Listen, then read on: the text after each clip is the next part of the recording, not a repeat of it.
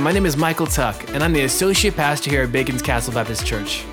We are a local church in Surrey, Virginia, dedicated to making disciples of Jesus Christ. This is the weekly podcast that we put out for our local church family and the church as a whole. We hope you enjoyed this week's podcast. So Gladys Dunn had recently moved into a retirement community, and she was in a different town. She wanted to find a new church, so she went out looking for a church. And she found this beautiful building and decided she was going to go in there on Sunday. And sure enough, she did. She went in, and but as the service was going on, she found the sermon to be boring, and it seemed to go on forever and ever. And she noticed some people nodding off. When the pastor finally finished speaking, he encouraged the congregation to greet one another. So Gladys turned to the man next to her, who she'd seen sort of nodding off, and she said politely, she said, "I'm Gladys Dunn." To which he responded, "Man, I'm glad he's done too. I couldn't take much more of that." Well, beloved, I'm not done. We're just getting started. So open in your Bibles to Mark chapter 2. And then at the end of this time this morning, you can say, "Man, I'm glad he's done." Hopefully not, though. Have you ever started something new? Better question, have you ever taken something that existed and made it into something new, revamped it, maybe something different, but with the same purpose that it had? Years ago in Smithfield, there was a Come and Go Deli. Maybe you even went to the Come and Go Deli. It served food and had best I can tell, it had a 1-star rating. Okay. But 5 years ago, Jesse Witten and his team bought it, renewed it, and turned it into Q Daddy Restaurant. And they still serve food. The menu's changed, the ambiance has changed, the service has changed, and their rating is nearly a 5 everywhere you go with regard to Q Daddy. Sometimes, when we start something new, much has to change. And we've said this repeatedly as we've begun to study the Gospel of Mark, that Jesus is launching the kingdom of God. And though this kingdom of God is something they've been waiting for and looking for, this kingdom that Jesus is launching is going to be very different than what they were expecting. In fact, it's going to be kind of new. This kingdom of God, Jesus is doing something new. So as we continue in our study of Mark this morning, I want you to see some of the things that are new. So we're going to pick up, if you're our guest this morning, first time with us in a while, or first time with us, period, we're in Mark chapter 2 at verse 18. And the first thing that I want you to see that's new in this kingdom that Jesus is launching is that the kingdom would have a new joy. The king was here, and it was time to celebrate, not time to mourn. So in verse 18, we read, "Now John's disciples and the Pharisees were fasting. People came and asked Jesus, 'Why do John's disciples and the Pharisees' disciples fast, but your disciples do not fast?'" In Jesus' day, there was a prescribed fast for those people that were religious. It was twice a week. The Pharisees prided themselves in keeping that fast. I want to say it was Tuesday and Thursday, but don't quote me on the days. But in Luke 18, for instance, we have a Pharisee who's braggadocious about the fact that he keeps this twice a week fast. People noticed that Jesus and his disciples weren't keeping this fast. Why don't you do that is their question they've asked him. So a couple of context notes for us before we look at his answer. The first is this: there's only one prescribed fast in the Old Covenant. God has prescribed of Israel only one fast, and that's at the Day of Atonement. So when Jesus and his disciples are not being faithful to this twice a week fast, they're not violating any command of God by not fasting. The second contextual thing I want you to note is that Jesus is not against fasting. When he started his ministry, just at the beginning of Mark's gospel, even we saw it, he went out for 40 days and fasted for over a month. He's not against fasting. He would tell his disciples at some point when they couldn't cast out a demon, he would say to the disciples, "This kind doesn't come out unless you fast and pray," implying they weren't fasting and praying, but that he was, right? So Jesus is not against fasting. Let's look at what he answers them in verse 19. Jesus said to them, "The wedding guest cannot fast while the groom is with them, can they? As long as they have the groom with them, they cannot fast. But the time will come when the groom will be taken away from them, and then they will fast on that day." Fasting is often associated with repentance and sorrow and contrition. And Jesus' answer to them as to why his disciples are not fasting is because this was a time not to grieve. This was a time not to have sorrow. This was a time to be filled with joy, to rejoice and to celebrate. There would be times in the future, plenty of times in the future when they could fast. In fact, when they took him from him, he said, that'll be a time to fast, but this is not the time because this is a time of joy. And he said, well, Jimmy, where do you see that? Well, I see that in the answer that Jesus gave us, or the illustration that Jesus gave them. He said, listen, when there's a wedding going on, the men and the groom, they don't fast. They cannot fast at the celebration of a wedding. That's not the purpose. That's the time to celebrate. That's the time to express joy, not to fast. Nobody's going to fast at a wedding. They're going to make merry. They're going to drink. They're going to celebrate. And so in the illustration, Jesus is obviously the groom. And what he's telling his followers is that this kingdom now is a time, this beginning of the kingdom is a time to celebrate. This is a time where we're going to express lots of joy. The kingdom that Jesus brought us is to be a kingdom of joy and celebration. Psalm 45, you don't turn there, just listen. This is verses 6 and 7.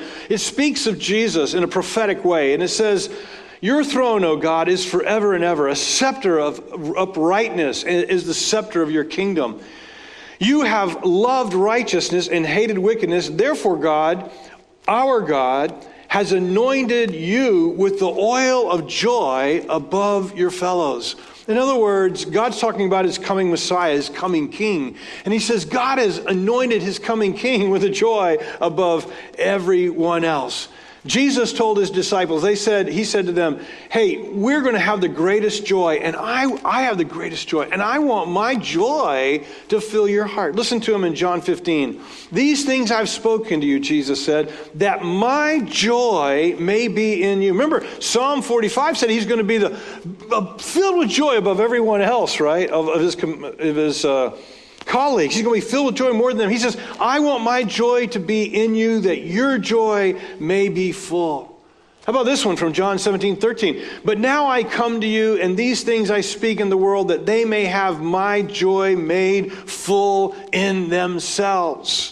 After the resurrection of Jesus and the establishment of the church, we read this, Acts 13:52. And the disciples were continually filled with joy and with the Holy Spirit. Hey, there's just something about the Spirit of God that he puts in our heart that fills us with joy. So Jesus is saying, hey, here's something new about my kingdom. It's going to be a kingdom of joy. Romans 14:17, Paul writes, the kingdom of God is not in eating and drinking, but righteousness, peace, and joy in the Holy Spirit. When the kingdom Jesus brought us came, it was a kingdom of joy while he was present. It was like a banquet. I was thinking this morning as I was going over my notes, do y'all remember Matthew put to film? They took the Gospel of Matthew and they made it into a film. And what they did is, unlike The Chosen, which adds all kinds of extra biblical material to fill out the story and flesh out the story for us, the Gospel of Matthew put to film was just the words of the Gospel of Matthew. That was it. Any spoken part Jesus had, it was Matthew's words. Everything was kind of narrated. I mean, it was kind of a neat thing. But the reason I remind you of that was because the guy who played Jesus was kind of short. But the thing that stuck out about him was he was always smiling. So that film is known as the Smiley Jesus film because Jesus was always smiling. We kind of joke about that. But I wonder if Jesus wasn't this person that when you're with him, you don't feel like you're with Eeyore, you feel like you're with Tigger, right? You feel like with someone he's just overflowing with joy. Today there are times for us to fast, and let's be really honest. There are times for sorrow.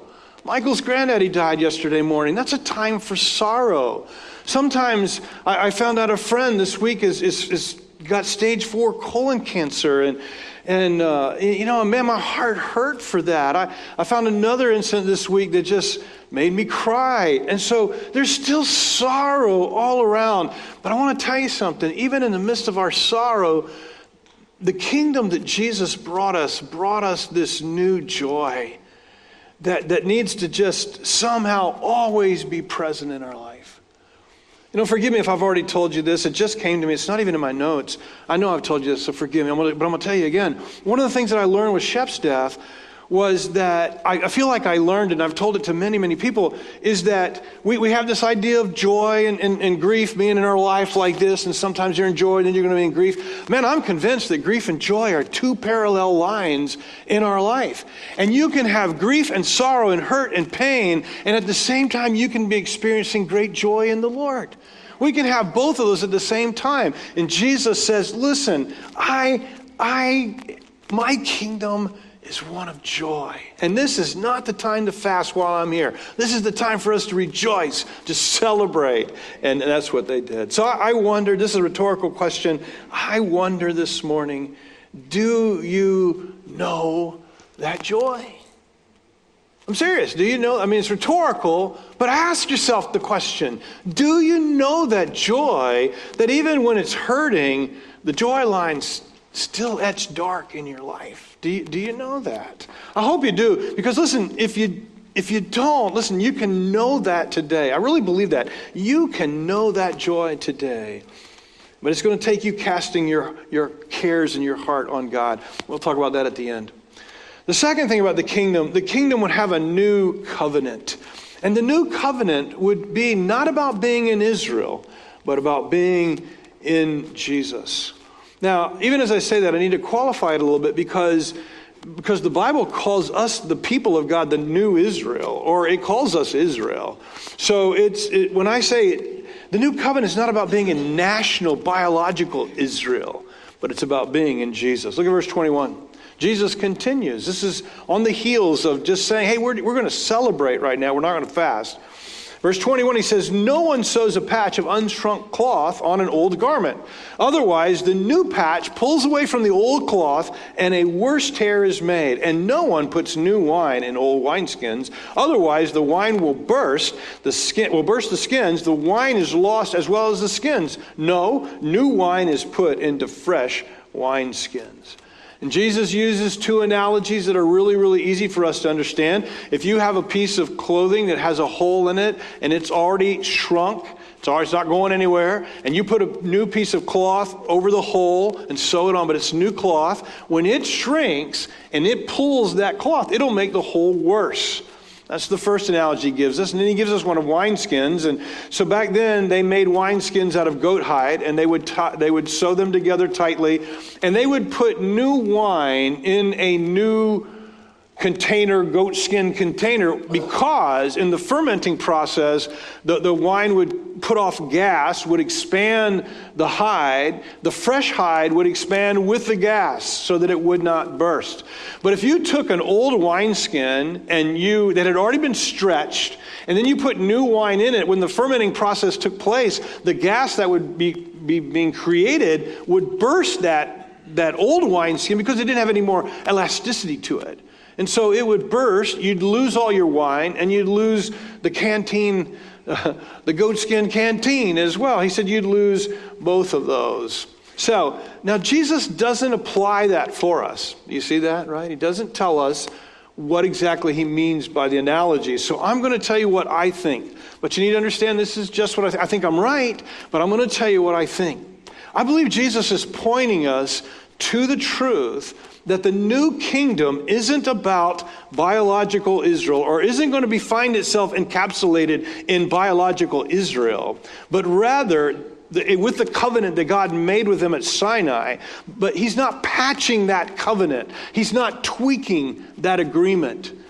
I believe what Jesus is saying is what Jesus would say on the night of the Lord's Supper, that I'm making a new covenant with you, that I'm starting something new. In the past, to be part of the kingdom of God, you had to be part of national Israel. You had to join national Israel. You had to be a part of the nation. Jesus is saying the new kingdom of God is going to be new wineskins. And it's not going to be about being in the national Israel nation, but rather it's going to be about being in Jesus. And I really believe, guys, that this is the message of the whole book of Galatians when we went through it not too long ago. In the book of Galatians, it was all about, hey, listen, if you want to go back to the old covenant of Sinai with all of the laws and all that kind of stuff that went along, if you want to go back to that, listen, you're being severed from Jesus. You're making the wrong choice because God has made a new covenant. God's got new wineskins for the new thing that he's doing. And so the author of Hebrews, by the way, writing to Jewish Christians, this is what he says in chapter 13, chapter 8. I didn't write the chapter down. It's either 13 or 8, but just listen as I read to you. So this is what the author of Hebrews says. He says, "For if that first covenant had been faultless, there would have been no occasion for a second one. But finding fault with his people, he says, 'See, the days are coming, says the Lord, when I will make a new covenant with the house of Israel and with the house of Judah. Not like the covenant that I made with their ancestors on the day I took them by the hand and led them out of Egypt. Not like the Sinai covenant. I showed no concern for them, says the Lord, because they did not continue in my covenant. For this is the covenant that I will make with the house of Israel after those days, says the Lord. I will put my laws in their minds and write them on their hearts. I will be their God, and they will be my people. And each person will not teach his fellow citizen, and each brother or sister saying, know the Lord, because they will all know me, from the least to the greatest of them. For I will forgive their wrongdoing, and I will never again remember their sins. And by saying a new covenant, God has declared that the first is obsolete, and what is obsolete and growing old is about to pass away." Jesus made a new covenant. Now listen, not just with Judah and Israel, not just with those who were Jews by birth. He made a covenant with anyone and with everyone through his blood. So those who would enter, and when I say his blood, I just got to think about this. Maybe that's a new concept to you. The Bible speaks of the blood of Jesus. When it does, speaks of him shedding his blood for us. It's referring back to Jesus being a sacrifice and dying for us, right? So when Jesus died for us, we all who enter into Jesus by faith become the true Israel, or the Israel of Romans chapter 9, when it says not all of Israel is Israel. Not all of biological Israel is the Israel of God. The Israel of God, the true kingdom of God, and this is what Jesus is saying, it's new wineskins. It's not going to be based or built on national Israel. It's going to be based on those who belong to Jesus by faith. And listen to this, it's going to be both Jews and Gentiles. Listen, anyone can enter this kingdom. You don't have to be a biological child of Abraham. I mean, it doesn't matter who you are. You come. And everyone listen, in your Bible, Paul talks about this mystery of the new kingdom, right? And Peter talks about it as well. And what they're talking about was this mystery that no one understood, that the kingdom of God wasn't going to be about biological Israel one day. It was going to be about all of us, every one of us, Gentile and Jew, who would come to God through the Lord Jesus. God was doing something new through the Lord Jesus, and his kingdom would have a new covenant. Number 3, the kingdom would have, there's 4. By the way, this is on the back of your bulletin if you want to use that to follow along. The kingdom would have a new perspective. So here's the perspective change. The Sabbath was given to bless mankind, not just a rule to keep, to bless God. That's the new perspective. So look at verse 23. On the Sabbath, he was going through the grain fields. So we're moving on, a little different episode right here. Mark records for us. But on the Sabbath, he and his men are going through the grain field, and his disciples began to make their way, picking some heads of grain. The Pharisees said to him, "Look, why are they doing what is not lawful on the Sabbath?" And he said to them, "Have you never read what David and those who were with him did when he was in need and hungry? How he entered the house of God in the time of Abiathar the high priest and ate the bread of the presence, which is not lawful for anyone to eat except the priest, and also gave some to his companions?" And then he told them, "The Sabbath was made for man, not man for the Sabbath. So then the Son of Man is Lord even of the Sabbath." By the time we get to Jesus in his earthly time here on earth with us, the laws of God weren't seen as a means to bless us. They were seen as the way we bless God. It had really nothing to do with God giving us certain laws to help us flourish.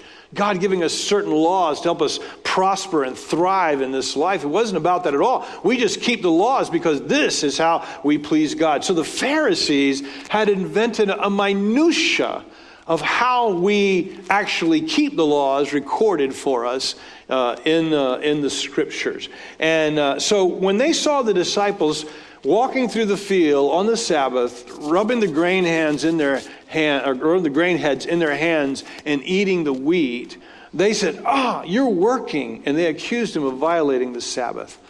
Now here's a couple of thoughts that you may not know. You check me out on this, make sure I'm right. There is nothing in the Mosaic law that would have forbid them from doing that. There's nothing in the Old Testament that would have forbid them from doing that.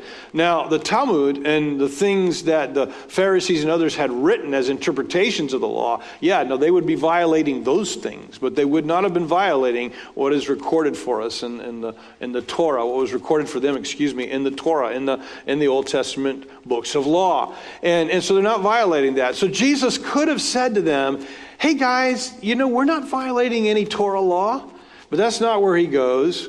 It's not what he does with this. They've taken an Old Testament concept, they made it into a bunch of rigid rules that are devoid of the original meaning that God gave us when he said we're to take a Sabbath and not work on that particular day.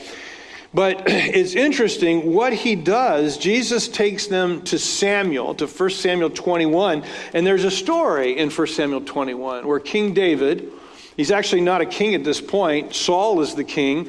And David has been, I imagine at this point, anointed as to be the king to follow him. Well, Saul doesn't want David to follow him. He wants his own son to follow him. So he's trying to kill David. He's chasing him everywhere. And David and his men are hungry, and they come to I can't remember the tabernacle, or they come to where the temple, one or the other. I think it's the tabernacle at this point. It is the tabernacle at this point. David hasn't built the temple. So it is the tabernacle. They come, and David says to the priest there in charge, give us some bread. And he says, the only bread I've got is the bread of the presence, which is part of the ceremonial process of worship. And when it wasn't lawful God had said no one else is to eat this bread except for the priest. But the priest put some stipulations on there, consecrate yourselves. Then he gives the bread, and David and his men eat it. And the thing that's obvious in the text is that God's okay with that. That has God's approval, even though they're violating a law, an actual law in the Torah, a ceremonial law, about what they're to do with that bread. And so Jesus makes this point to them. He says, guys, I want you to get it. There's a new perspective on the Sabbath in my kingdom. The Sabbath God didn't make the Sabbath up for a rule for you to keep so that it would bless him. God gave you the Sabbath to bless you. God gave you the Sabbath to be something to help you flourish, to help you thrive in life. God gave you the Sabbath for that. And furthermore, he said to them, and this is in your face, he said, and by the way, I am Lord over the Sabbath. So I get to decide what I meant by when I said keep a Sabbath. I get to decide what I meant. And people hungry on the Sabbath, walking through the grain field and picking some heads of grain and rubbing them in their hands so they can have something to eat, that's not what I meant. Jesus would actually say to the Pharisees on another occasion, he said, guys, if your ox falls in the ditch, does anybody leave it in the ditch? And the answer was no. No one ever did, right? They got the ox out of the ditch because it was something of necessity that they had to do. And so God is trying to help us understand this new perspective in his kingdom. And I want you to get it this morning, okay? And the new perspective is the Sabbath wasn't just an old covenant law that God expected them to keep. It was part of the first Sinai covenant. It was written into the 10 Commandments. But the Sinai principle, or the Sinai gift the Sabbath gift that God gave us predates Sinai's covenant. I mean, it's based on what God models for us when he creates everything, and then it says he rested for a day. So the Sabbath is a gift from God, and Jesus wants us to understand that in his kingdom. There's a new perspective on the Sabbath, and the Sabbath is to be seen by us as something that God gave us to bless us. And it's a day that God gave us to help us rest, to help us pull aside from everything that we do in life. So how should you observe the Sabbath? Because that's my contention this morning. My contention is that you should keep the Sabbath. You should observe a Sabbath, right? How should you do that? Well, let it be a day, because this is the purpose. Remember, it's made for you, right? God created the Sabbath for all of us. So what should you do on that day? How should you observe that day? Well, I would suggest that you take a day, your Sabbath, and make it a rest from your normal activities. Make it a time where you pull away from what you normally do and rest. Let the day be a day that replenishes you. I worship on my Sabbath. This is my Sabbath, and I know, the old joke, the preacher only works one day a week, and this would be my day, right? But this has never been work for me. This has never been work for me. This is my Sabbath day. My wife would like me to do some things different than I do, but for me, it is my day of rest. It is my day that I pull aside from doing the normal stuff. She would say I disagree, but in my heart it is. So how do you do it? Hey, get some special food, walk, rest, take naps like she does. She's keeping the Sabbath right. She's sleeping on it. She's resting on it, right? My point is this. That, we're not under the old covenant anymore. There's no rules for how we should keep the Sabbath, but that we should keep it. Jesus said, yes, it's a gift from God to each one of you. And you should create a day that's just different for you, where you find yourself replenished and relaxed and just being thankful to the Lord. Being thankful to the Lord, resting in him. That's the new perspective of this new kingdom that we're in. And the final new thing that I want to show you is that the kingdom would have a new ethic. And I think I have to say, I kind of love this one the most. The kingdom would have a new ethic. We love people, and hurting people matter to God. That's the ethic of his kingdom, and it's kind of new.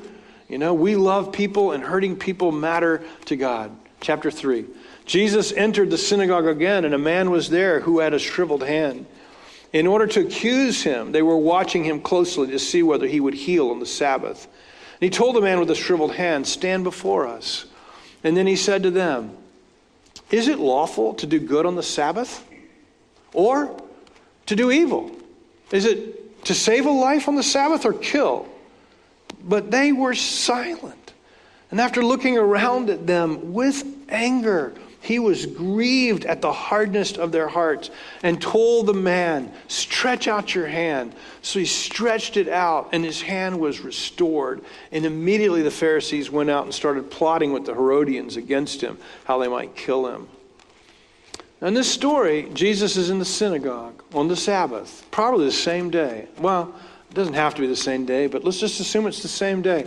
And they're watching Jesus, and they're watching him because, and it sounds like they put the man with the withered hand in there to see whether Jesus would heal him. And the implication was they were looking to accuse him of working on the Sabbath by healing this man. And so Jesus obliges them. Don't you love this, man? Jesus says, "Hey, guy with the withered hand, come right up here in the front." So right up there in the front, this guy stands up and he says to all of them, he says, "Hey guys, let me ask you a question. Is it right to do good on the Sabbath or to do evil?" Or let me go back and read it exactly as he says. He says, "Is it lawful to do good on the Sabbath or to do evil? To save a life or to kill it?"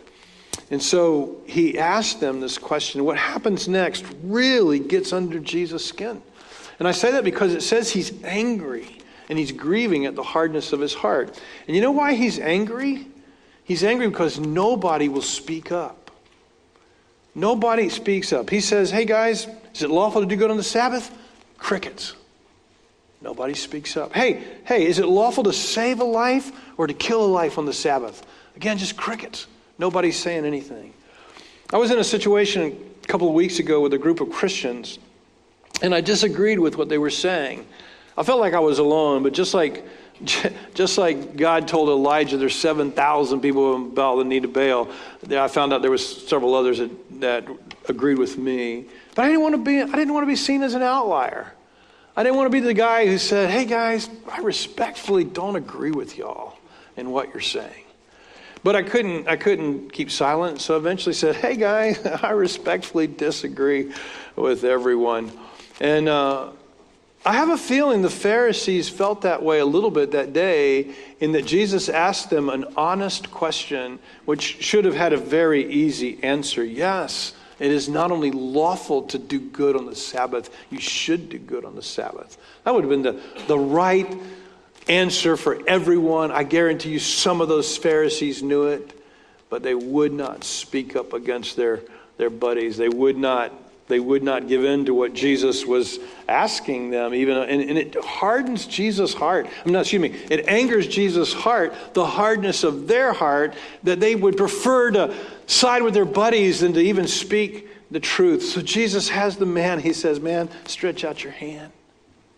And the man stretches out his hand there in front of everyone. He heals him. And Jesus is making a statement. The kingdom has a new ethic. We love people, and we love and care for people who are hurting. I believe with all my heart that that's what Jesus is saying. He's saying, hey, this man matters to God, and his pain and suffering matters to God more than what little bit of energy I might have to expend in healing him. This man matters so much more to God than your contrived rules about how I'm to keep the Sabbath. If there's one new reality that Jesus gave us in his kingdom that's not just found here, but found interwoven through everything Jesus said and everything that Jesus did, it's that love saturates everything that the people of God do now. Everybody in the kingdom of God, love is what we're all about, even in our Sabbath rest. Even in our Sabbath rest, love for people should trump our Sabbath rest. A new commandment I give to you, Jesus said, love one another. By this, all men will know that you are my disciples, by your love for one another. Again, I'm not down on doctrine. I'm not down on all kinds of things. I just want you to know, Jesus said it's by your love that people will know you belong to Jesus. That's how they're going to know. It's not that your doctrine is not important, but he doesn't say by your doctrine you'll be able to recognize who the true believers are. It's by their love that you'll be able to recognize them. Matthew 22:37, love the Lord your God with all your heart, with all your soul, with all your mind. This is the greatest and most important commandment. And though you didn't answer me, I'm going to give you this. Didn't ask me, I'm going to give you the second one. It's like it. Love your neighbor as yourself. All the law and the prophets depend on these two commandments. My commandment is this, John 15, love each other as I have loved you. Greater love has no one than this, to lay down his own life for his friends. Luke 6:35, love your enemies, do good to them and lend to them without expecting to get anything back. Then your reward will be great and you'll be children of the Most High, because he is kind to the ungrateful and wicked. Be merciful just as your Father is merciful. This is the ethic of Jesus' kingdom. This is what we are to be all about. We are simply to live out loving God and loving people. I mean, that is the hallmark of the Christian life. It's the best and biggest thing you can do, is just love people in Jesus' name. You know, I wrote this in my notes right here. I wrote it during my rehearsal time this morning. But it has to do with our Sunday school class too. You know, this morning in our Sunday school class, God has instituted the Sinai covenant, the first covenant, and it's through national Israel. And then God says to national Israel, you're to kill all your enemies. You're to kill them all. Right? But in the new covenant, the new covenant is a shift. And Jesus said, I'm not going to send you out to kill your enemies anymore. I'm telling you to love. I'm not going to use you to kill my enemies, your enemies. You're not going to kill your enemies. You're going to love your enemies. And so the ethic of the new kingdom changes and shifts, and we are to love our enemies, and we're to love each other. And loving others is when I take what I have in time and talents and treasure, and I give it up to help others. That's the kind of love that we're to have for each other, and the kind of love I think that we're even to have for people that are not part of us. And maybe even the people that are against us. We're to give our time, talent, and treasures to the point that it stands out. And people notice it and people see it. Because if people see it in you, they're going to want to know why. They're going to want to know how it is that why are you like that? And they're going to notice. I don't mean do it to be noticed. Jesus said don't do it to be noticed. Remember, he said do your best to fly under the radar. Don't let your right hand know what your left hand is doing, right? So I'm not saying I'm not saying do this to be noticed. I'm saying that if you do this, and you love overwhelmingly, you can't hide it. People are going to see it. They're going to notice it. Let me tell you something. So we do the meal train thing. And so Beverly did it forever, sending it out. I think she might still be sending it out, or Jenny's sending it out now. But I'd always go and look on the meal train. And you know what I noticed? I noticed there was one sister in our family that was seemingly to always sign up for the meal train to take a meal to someone. And I thought, how does this person know that person? And then I realized one day, they don't really know that person. They're just doing this. And it stood out to me as a loving thing. You know, and that's just simple. If we just love overwhelmingly, and by the way, that person had children at home and everything. I'm not talking about a retired person that had plenty of time. I'm talking about somebody who, hey, this is a way to love. And it stood out to me. I saw it. Who do you know among us sets an example for the believer of his or her love for others? Who do you know? Well, if somebody came to mind, then here's what I'd say to you. Follow that person as they follow Jesus. Emulate that person as they follow Christ. Here's something to consider. A.W. Pink said, the measure of our love for others can largely be determined by the frequency and earnestness of our prayers for them. I thought about that a lot, and I don't know that I agree. Do you agree? Is the measure of our love for others determined by the frequency and earnestness of our prayers? I'm not sure, although I think praying is the first thing. But you remember, even James said, what good is it you say, hey, I'm praying for you. I hope you get warm. I'm praying for you to be warm. I'm praying for you to have food, but you don't do anything to help. So I think A.W. Tozer is correct that maybe the place to begin is prayer, but man, love is A.W. Pink, excuse me. I think it's seen more in how we actually get out there with hands-on, tangibly love people. There's a lot of things we can do to extend the kingdom of God, but I think basic to them all is that we can love people in Jesus' name. We can be kind to people in Jesus' name. We can serve people in Jesus' name. This is the new ethic. This is the new code of the new kingdom that Jesus was inaugurating.